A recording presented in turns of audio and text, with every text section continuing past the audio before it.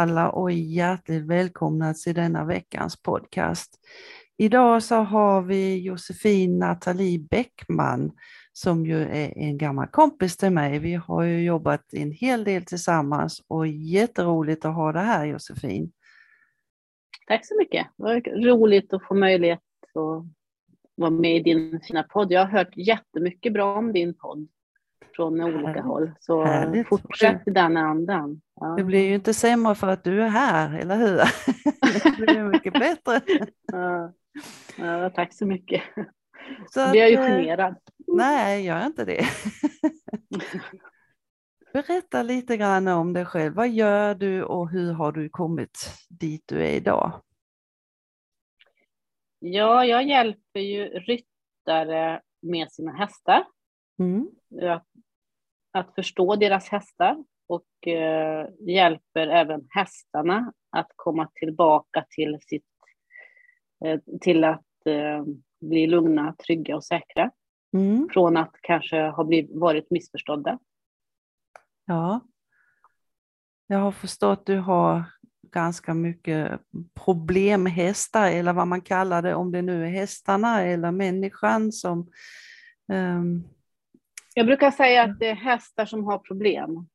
Kanske inte problemhästar, men det är hästar som har problem och det är oftast vi människor som har skapat de där problemen omedvetet. Vi vill ju egentligen inte vara den där oförstående människan som kanske inte fattar allting. Vi vill ju faktiskt förstå allting. Men eftersom vi är ett rovdjur och hästarna är ett bytesdjur, så redan där har vi en konflikt, eller en motsägelse. Vad heter det, Anne? Ja, jag förstår hur du menar. Ja, det krockar där. Krockar, just det, ja. Jag kommer inte heller på det. Nej, det krockar där i och med att vi har ett verbalt språk och hästarna har mer ett kroppsspråk. Och vi tänker inte alltid på att hästarna läser av oss det minsta lilla minsta lilla gest eller signal eller rörelse vi gör, så läser hästen av det. Och det tänker inte vi på. Våran kommunikation med hästen börjar faktiskt så fort vi tar och om vi säger att vi kommer till stallet i bilen och hästen ser oss gå ur bilen. Redan där börjar vår kommunikation med hästen, för den läser av oss vilket tillstånd vi är i, hur vi rör oss och vad vi har för mod. Ja, mod är ju också tillstånd, men jag understryker det. Om vi är på bra humör eller dåligt humör, eller om vi är positiva eller så vidare. Så känner ju hästen av det direkt. Och det är något vi inte tänker på. Nej, det är ju ofta, om man säger man kommer från en lång arbetsdag och kommer till stallet och man är kanske inte på jättebra humör. Många använder ju hästen som terapi, om man säger så, men man får ju tänka lite på vad hästen tänker, eller hur? Absolut. Absolut. Det är jätteviktigt att läsa in hästen och läsa in hästens behov. Vad den har för behov och inte vad en själv har för behov. Givetvis så ska vi lyssna på oss själva. Jag säger definitivt inte att vi inte ska göra det. Vi ska göra det. Men hästen är inte vårt verktyg att må bra. Vi behöver se, den kan vara vårt verktyg att må bra på sätt och vis i terapiform, men inte för att prestera och skapa utsatta hästen för att vi vill ha vissa resultat. Det är inte riktigt okej i min värld. Nej. Därför att då går vi över hästens egna existensberättigande, som jag upplever vi behöver se mer till. Och se deras behov. Ja, när kontaktar folk dig? Är det innan eller efter det har hänt någonting? Eller hur ser det ut? Det är oftast efter det har hänt någonting, när det gått käpprätt åt helvete, som jag brukar säga. Ja. Och det är ju inte så att man kanske tänker på att komma till mig innan det har riktigt brakat åt helsike. Men det är oftast, att man vill ju gärna fixa saker själv, eller man läser på nätet i olika grupper att man ska göra dittan och dattan. Det man inte riktigt har i tanken där, det är väl att vad är det för folk som ger de här råden. Det kan vara jättebra råd, men det är inte alltid man vet hur man ska göra. Råden kan vara superbra, men hur gör jag det där som den där personen ger mig råd till att göra? Sen är man väl lite benägen också till att ta dem som känns lätt för en att göra på något sätt. Hur menar du då? Jag menar om man får råd på Facebook och man läser, för det är ju väldigt många olika råd man får. Och då som människa så är vi ju sådana, men det här låter ju bra, det är bara att göra så och så. Och kanske inte hästen förstår det. Ja, men precis. Och det är ju oftast för att många råd som ges där ute, det är ju för människan, inte ur hästens synvinkel, inte ur hästens kropp och hjärna och tankeverksamhet. Det är där det kluriga kommer. Att vi oftast tar till de medlen som du säger är lätta för oss att ta till oss. I och med att vi är människor. Alltså, vi är ju också djur, vi är en ras. Och den rasen heter, som jag inte kommer ihåg vad den heter. Men det är ändå en ras, vi är en ras. Och vi tillhör då, inte bytesdjur, vi tillhör rovdjuret. Och dess tankebanor är väldigt annorlunda bytesdjuret. Och där behöver vi tänka tvärtom. Om man får ett tips så skulle jag råda att tänk till, är det lätt eller är det här tipset lätt att ta till mig? Då ska man nog tänka en vända till och omvärdera det där tipset och kanske göra tvärtom. För hästar är lite tvärtom mot vad vi är faktiskt. I och med att de är bytesdjur. När vi blir rädda, då håller vi fast, klämmer oss fast. När hästarna blir rädda, då pruttar de och så går det utav bara helsike rakt framåt. Ja, precis. Där vi är lika, det är att om vi blir rädda, alltså om vi känner, alltså vi tar det här med rädd då, att då håller vi oss fast. Och i pressade situationer, då trycker ju hästen sig emot oss. Men det handlar ju inte riktigt direkt om att de är rädda, men de känner sig pressade och de vill undan från trycket och då trycker de på det som är jobbigt. Det är som jag har hört många hästar eller många ryttare som säger min hästen bara pullar på när efter hindren. Hur ska jag göra för att få stopp på den? Det handlar oftast om att hästen vill få från sin smärta där. Eller så kan det faktiskt vara att den har så pass dålig balans att den försöker springa kapp sin egen kropp. Men vi tänker inte riktigt i de banorna.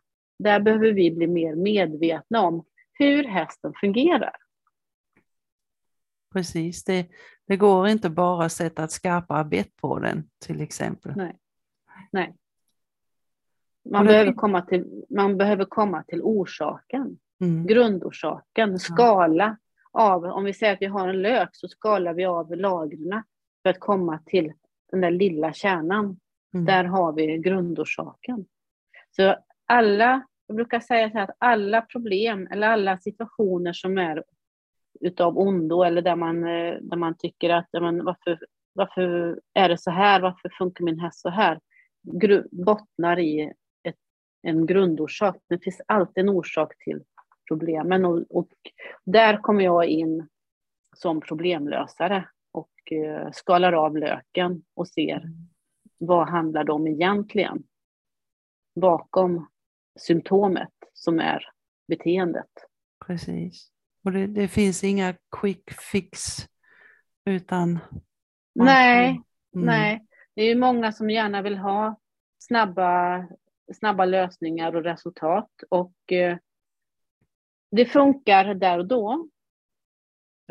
Men i långa loppet så funkar det inte. Vissa har ju kommit till mig och frågat, kan du inte fixa det här problemet åt mig? Ja, jo, jag kan fixa det relativt snabbt. Men det hjälper inte dig. Därför att det behöver också grundas hos hästen och hos dig. Så det är ju faktiskt ofta så att jag rehabiliterar hästar och tränar människor. Precis.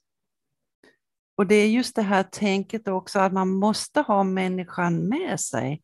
Oftast så tänker folk ju att ja, men det är hästen som ska fixas. Men så är det ju inte. Både ja och nej. Det är klart att hästen behöver fixas tillbaka till sina grundläggande både fysiska och mentala behov. Om den har blivit väldigt missförstådd så har den ju ibland, när det har gått riktigt långt, då har den ju gått in i något som heter inlärd hjälplöshet. Och då behöver man få den ur det tillståndet och förklara eller få den att förstå att den kan använda sig av sina instinkter. Och det är ju bland annat flykt som den behöver lära sig igen, istället för att den bara stänger av och gör allt automatiskt. Okay. Eller att den har möjlighet att framförallt att uttrycka sin vilja eller sitt behov.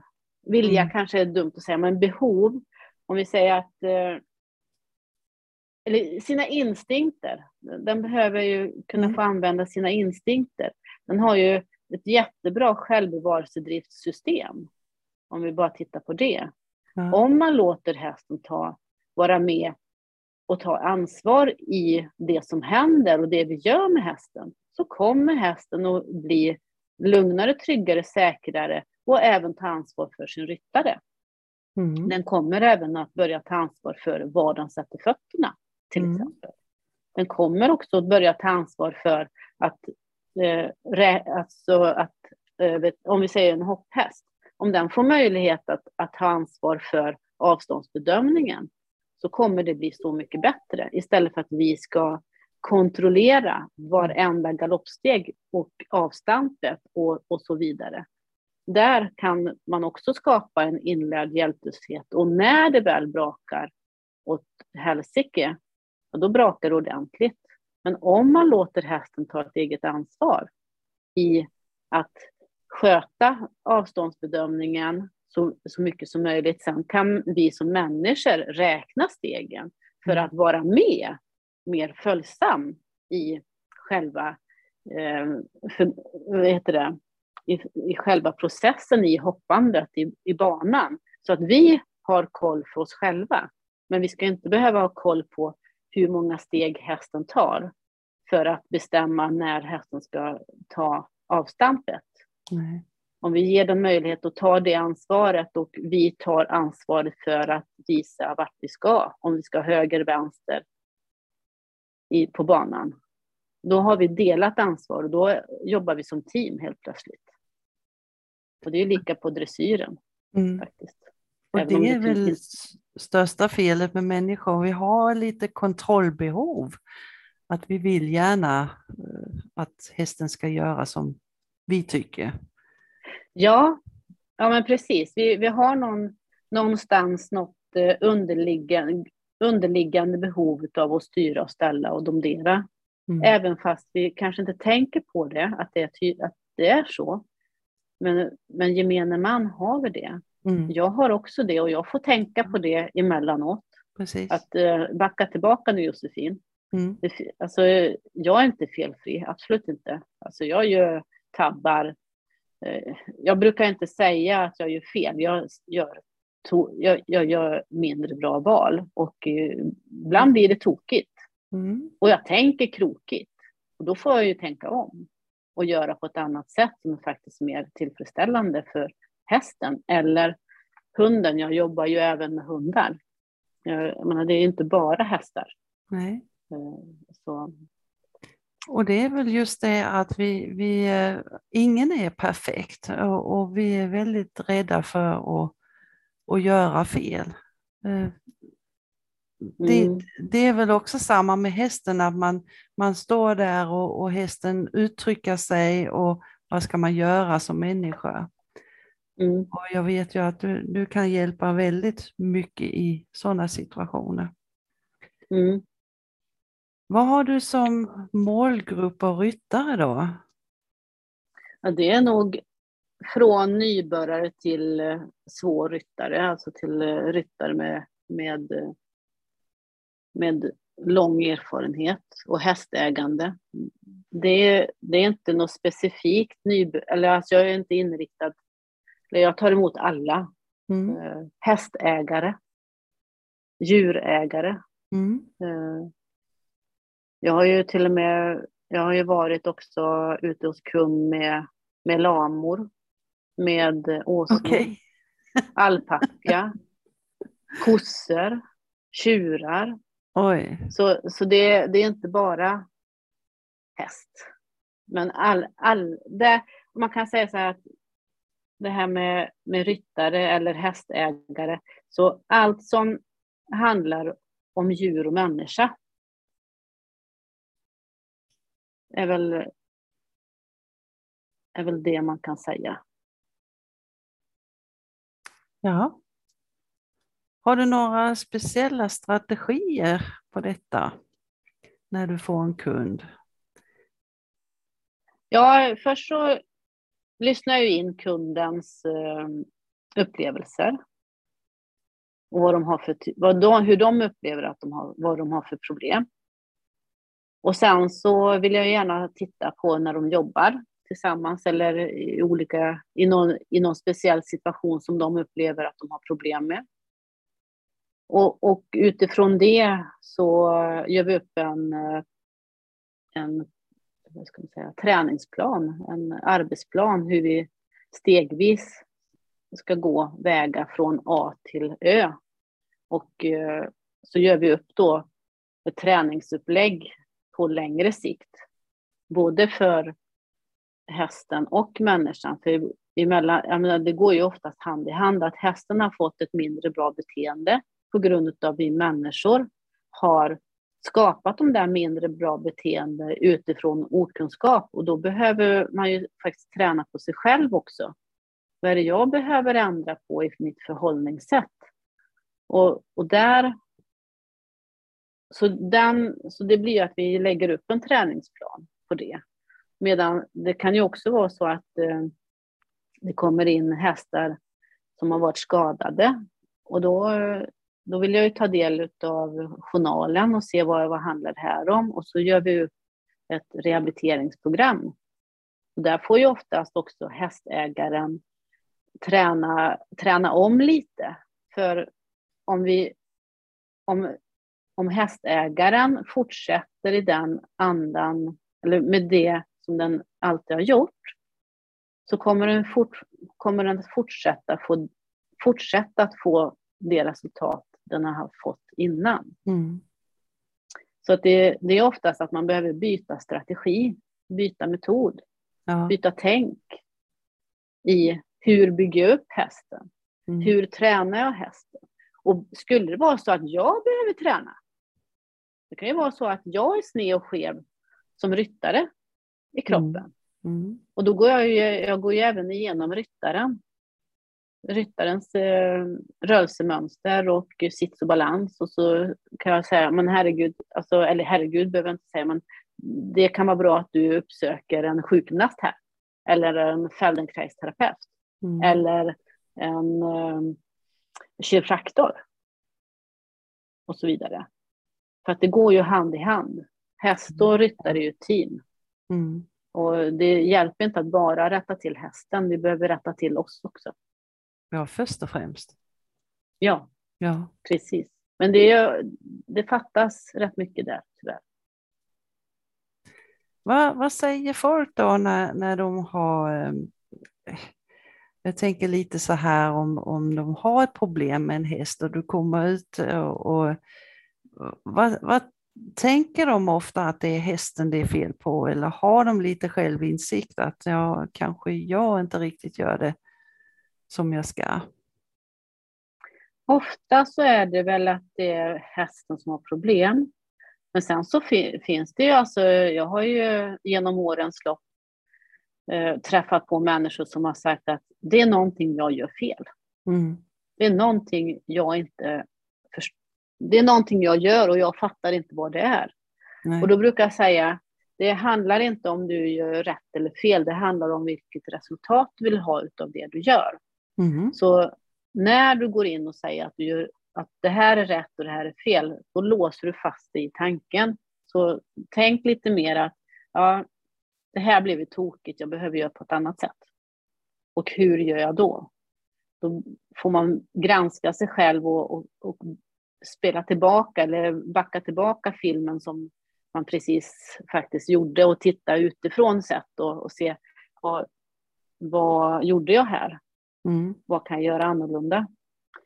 Och det är ju de personer som faktiskt har självinsikt som också oftast tyvärr har väldigt höga krav på sig själva. Mm. Och där får man träna rätt så mycket, ibland väldigt mycket, men oftast rätt så mycket mental träning för att få den människan att förstå att shit happens. Vi är inte, alltså det blir tokigt ibland. Mm. Och om vi inte har kunskap om vad vi borde göra, hur i hela friden skulle vi kunna göra det då? Men så fort vi vet hur vi ska göra och förstår hur vi ska göra och agera och kan ha eller har möjlighet att agera på ett annat sätt, då kan man ju faktiskt bli lite förbannad på sig själv om man inte väljer att göra det. Mm. Men så länge man inte vet, då ska man faktiskt vara snäll mot sig själv och säga shit happens. Jag får lära om här. Jag behöver tänka annorlunda. Så man blir lite snäll mot sig själv. Medan de som säger att det är fel på hästen, där får man ju knäcka koden först hos ägaren för att nå fram och nå in på något sätt. Och det brukar jag oftast göra genom att visa hur jag gör med hästen. Och då så får de, det felar oftast, alltså det är väldigt ofta de får aha-upplevelse och blir nyfikna och säger, wow, så där vill jag också göra. Alltså, hur kan du göra så på så kort tid? Och då berättar jag ju liksom utifrån vad jag gör och så vill de ju börja testa och där börjar deras nyfikenhet komma mer och mer. Och sen är de ju open-minded. Då har jag ju liksom knäckt koden, eller vad man nu säger. Visat att det funkar faktiskt när man ändrar sig lite. Ja, och det är inte så mycket man behöver ändra sig ibland. Nej, precis. Det är ju millimeter, alltså precision, millimeter skillnader ibland.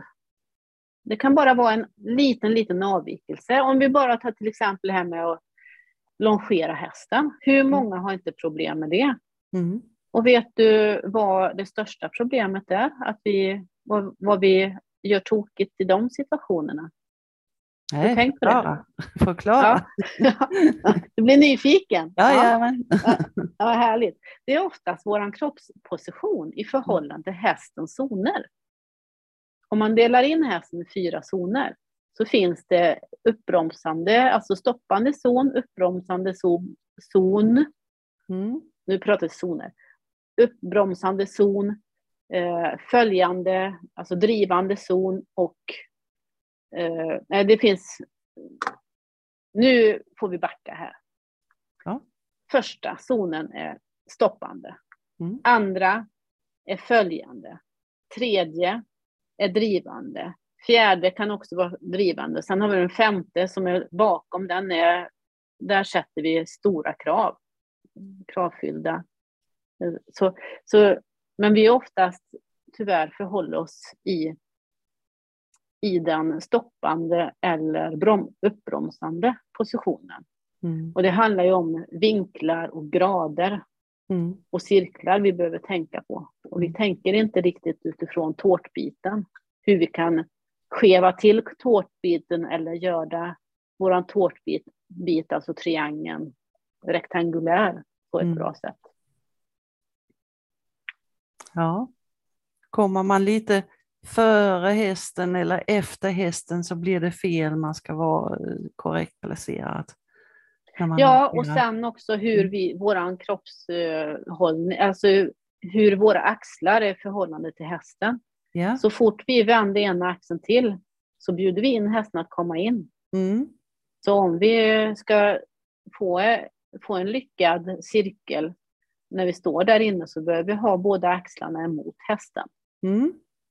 Och minsta lilla vinkel så plockar hästen upp det. Det räcker alltså med bara någon centimeter så plockar hästen upp den om den är känslig.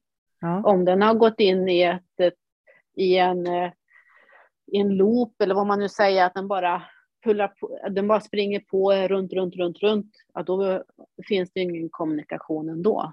Nej. Och det är ju lika till exempel när du kommer för långt bakom hästen och inte gör någonting. Det kan också indikera att vänd bort din rumpa, ställ fram din framdel mot mig i cirkeln. Ja. Och så undrar man, men varför går inte min häst runt? Nej. Jag springer ju efter hästen och den ska ju den ska ju framåt. Ja. Nej, det är bara ett exempel på många. Jo, men det är ju ett väldigt typiskt exempel precis när man står på marken. Och det är ju supersmart att lära sig det när man longerar, för att då vet man hur mycket det påverkar också när man sitter på hästen. Jo, men precis. Ja, härligt. Och du har ju den förmånen att du åker ut till folk så du kan hjälpa dem på plats. Och det är ju, som du säger, väldigt bra att du kan visa många gånger hur gör jag? Hur är denna situationen? Hur ska jag vända och vrida på mig?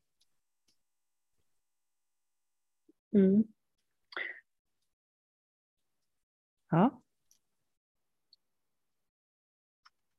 Jag vet inte riktigt vad jag ska säga här. Nej.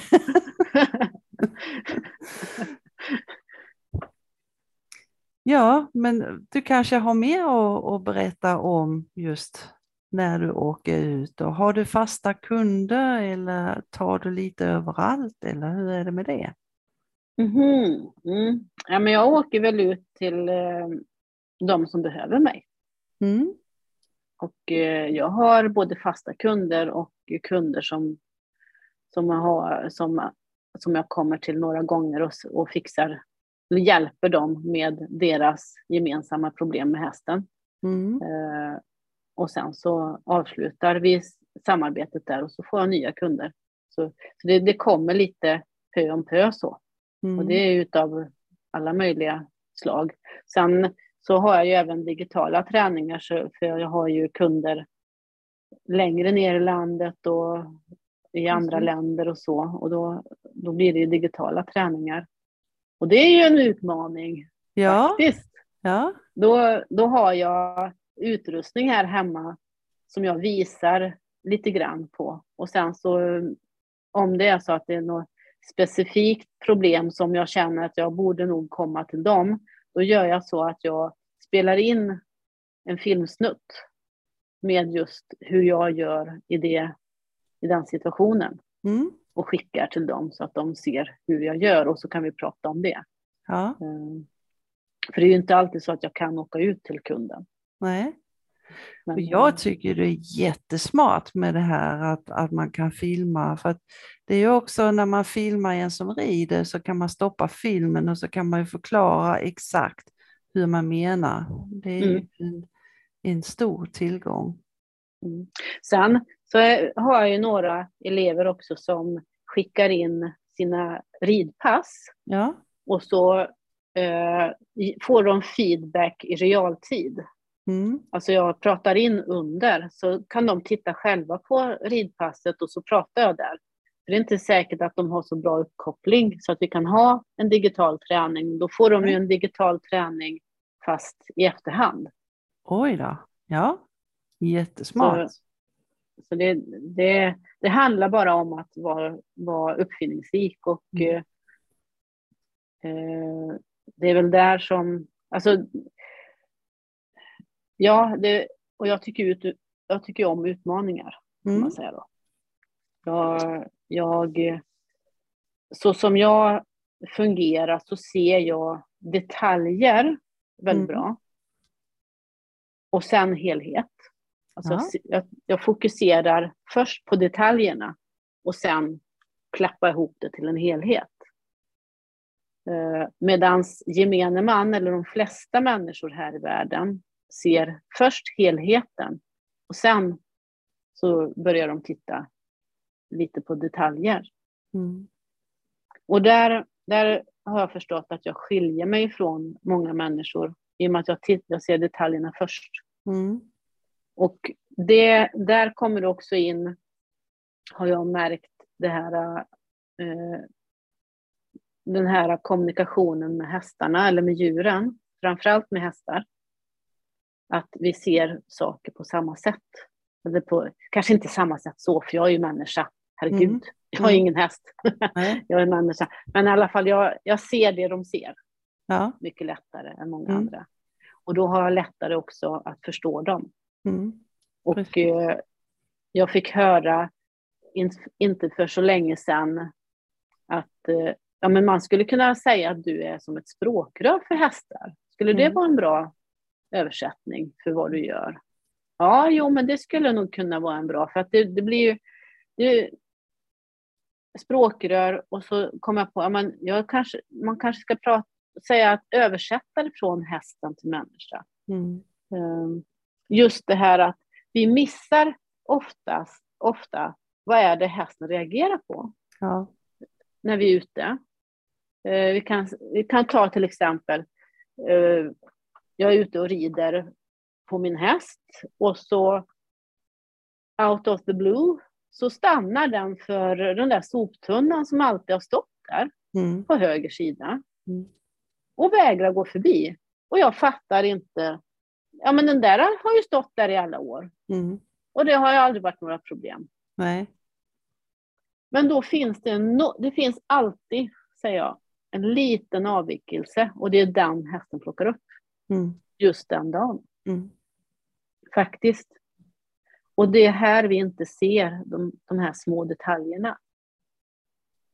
Och det är där jag kommer då in och har förstått att det är nog där jag har min talang och min gåva. I och med att jag ser så mycket mer och hör så mycket mer och känner så mycket mer än många andra. Och därför är det lättare för mig att kommunicera med hästarna. Det är inte så att jag pratar med dem. Nej. Det gör jag ju inte. Men... Du ser det utifrån hästens perspektiv. Ja, men precis. Precis. Jag vet ju också att du har hjälpt väldigt många med att lasta deras hästar, vilket ju jättemånga har problem med. Och det är väl också det här med postyr, hur man ställer sig och hur man tittar på hästen och var man placerar sig i förhållande till den. Absolut. Där kan jag se ofta att vi står tyvärr i vägen för hästen 9 av 10 gånger. Och att vi oftast kräver att de ska gå in istället för att förstå att våran uppgift är att visa vägen. Det är bra om du går in där, men det är ditt val att bestämma när. Och vi går oftast tyvärr på hästarna fysiskt. För att vi är lärda så. Ja. Och vi är människor, återigen. Nu säger min hund här att det är någon som... De vill vara med. Ja, men precis. Hon vill vara med. Hon vill också ha sin röst hörd. Och Rita, det räcker. Ja, Men jättekul att höra om detta. Och om nu folk känner att dig skulle jag vilja prata med, var hittar de dig någonstans då? De hittar mig bland annat på Facebook Mm. och Instagram och något som heter TikTok och Ja. Ridesam. Och där på Facebook eller på samtliga ställen så heter min sida Riding through feel. Säkerhet och kvalitet. Alltså ridning genom känsla på engelska. Säkerhet och kvalitet. Och om man inte skulle hitta mig så kan man ju söka på häst- och ryttarcoach. Då kommer jag upp direkt. Och jag heter Josephine-Natalie Beckman. Ja, fantastiskt.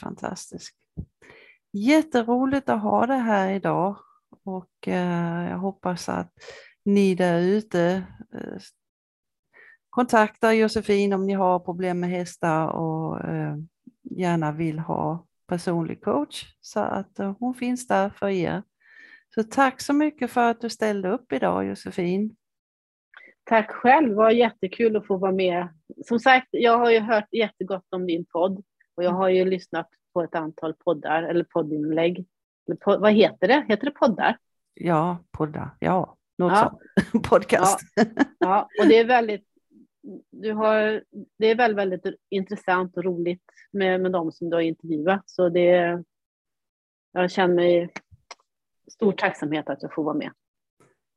Tack själv, som sagt jätteroliga att ha det här och så hoppas jag att ni där ute har haft en trevlig stund och så hörs och ses vi nästa gång.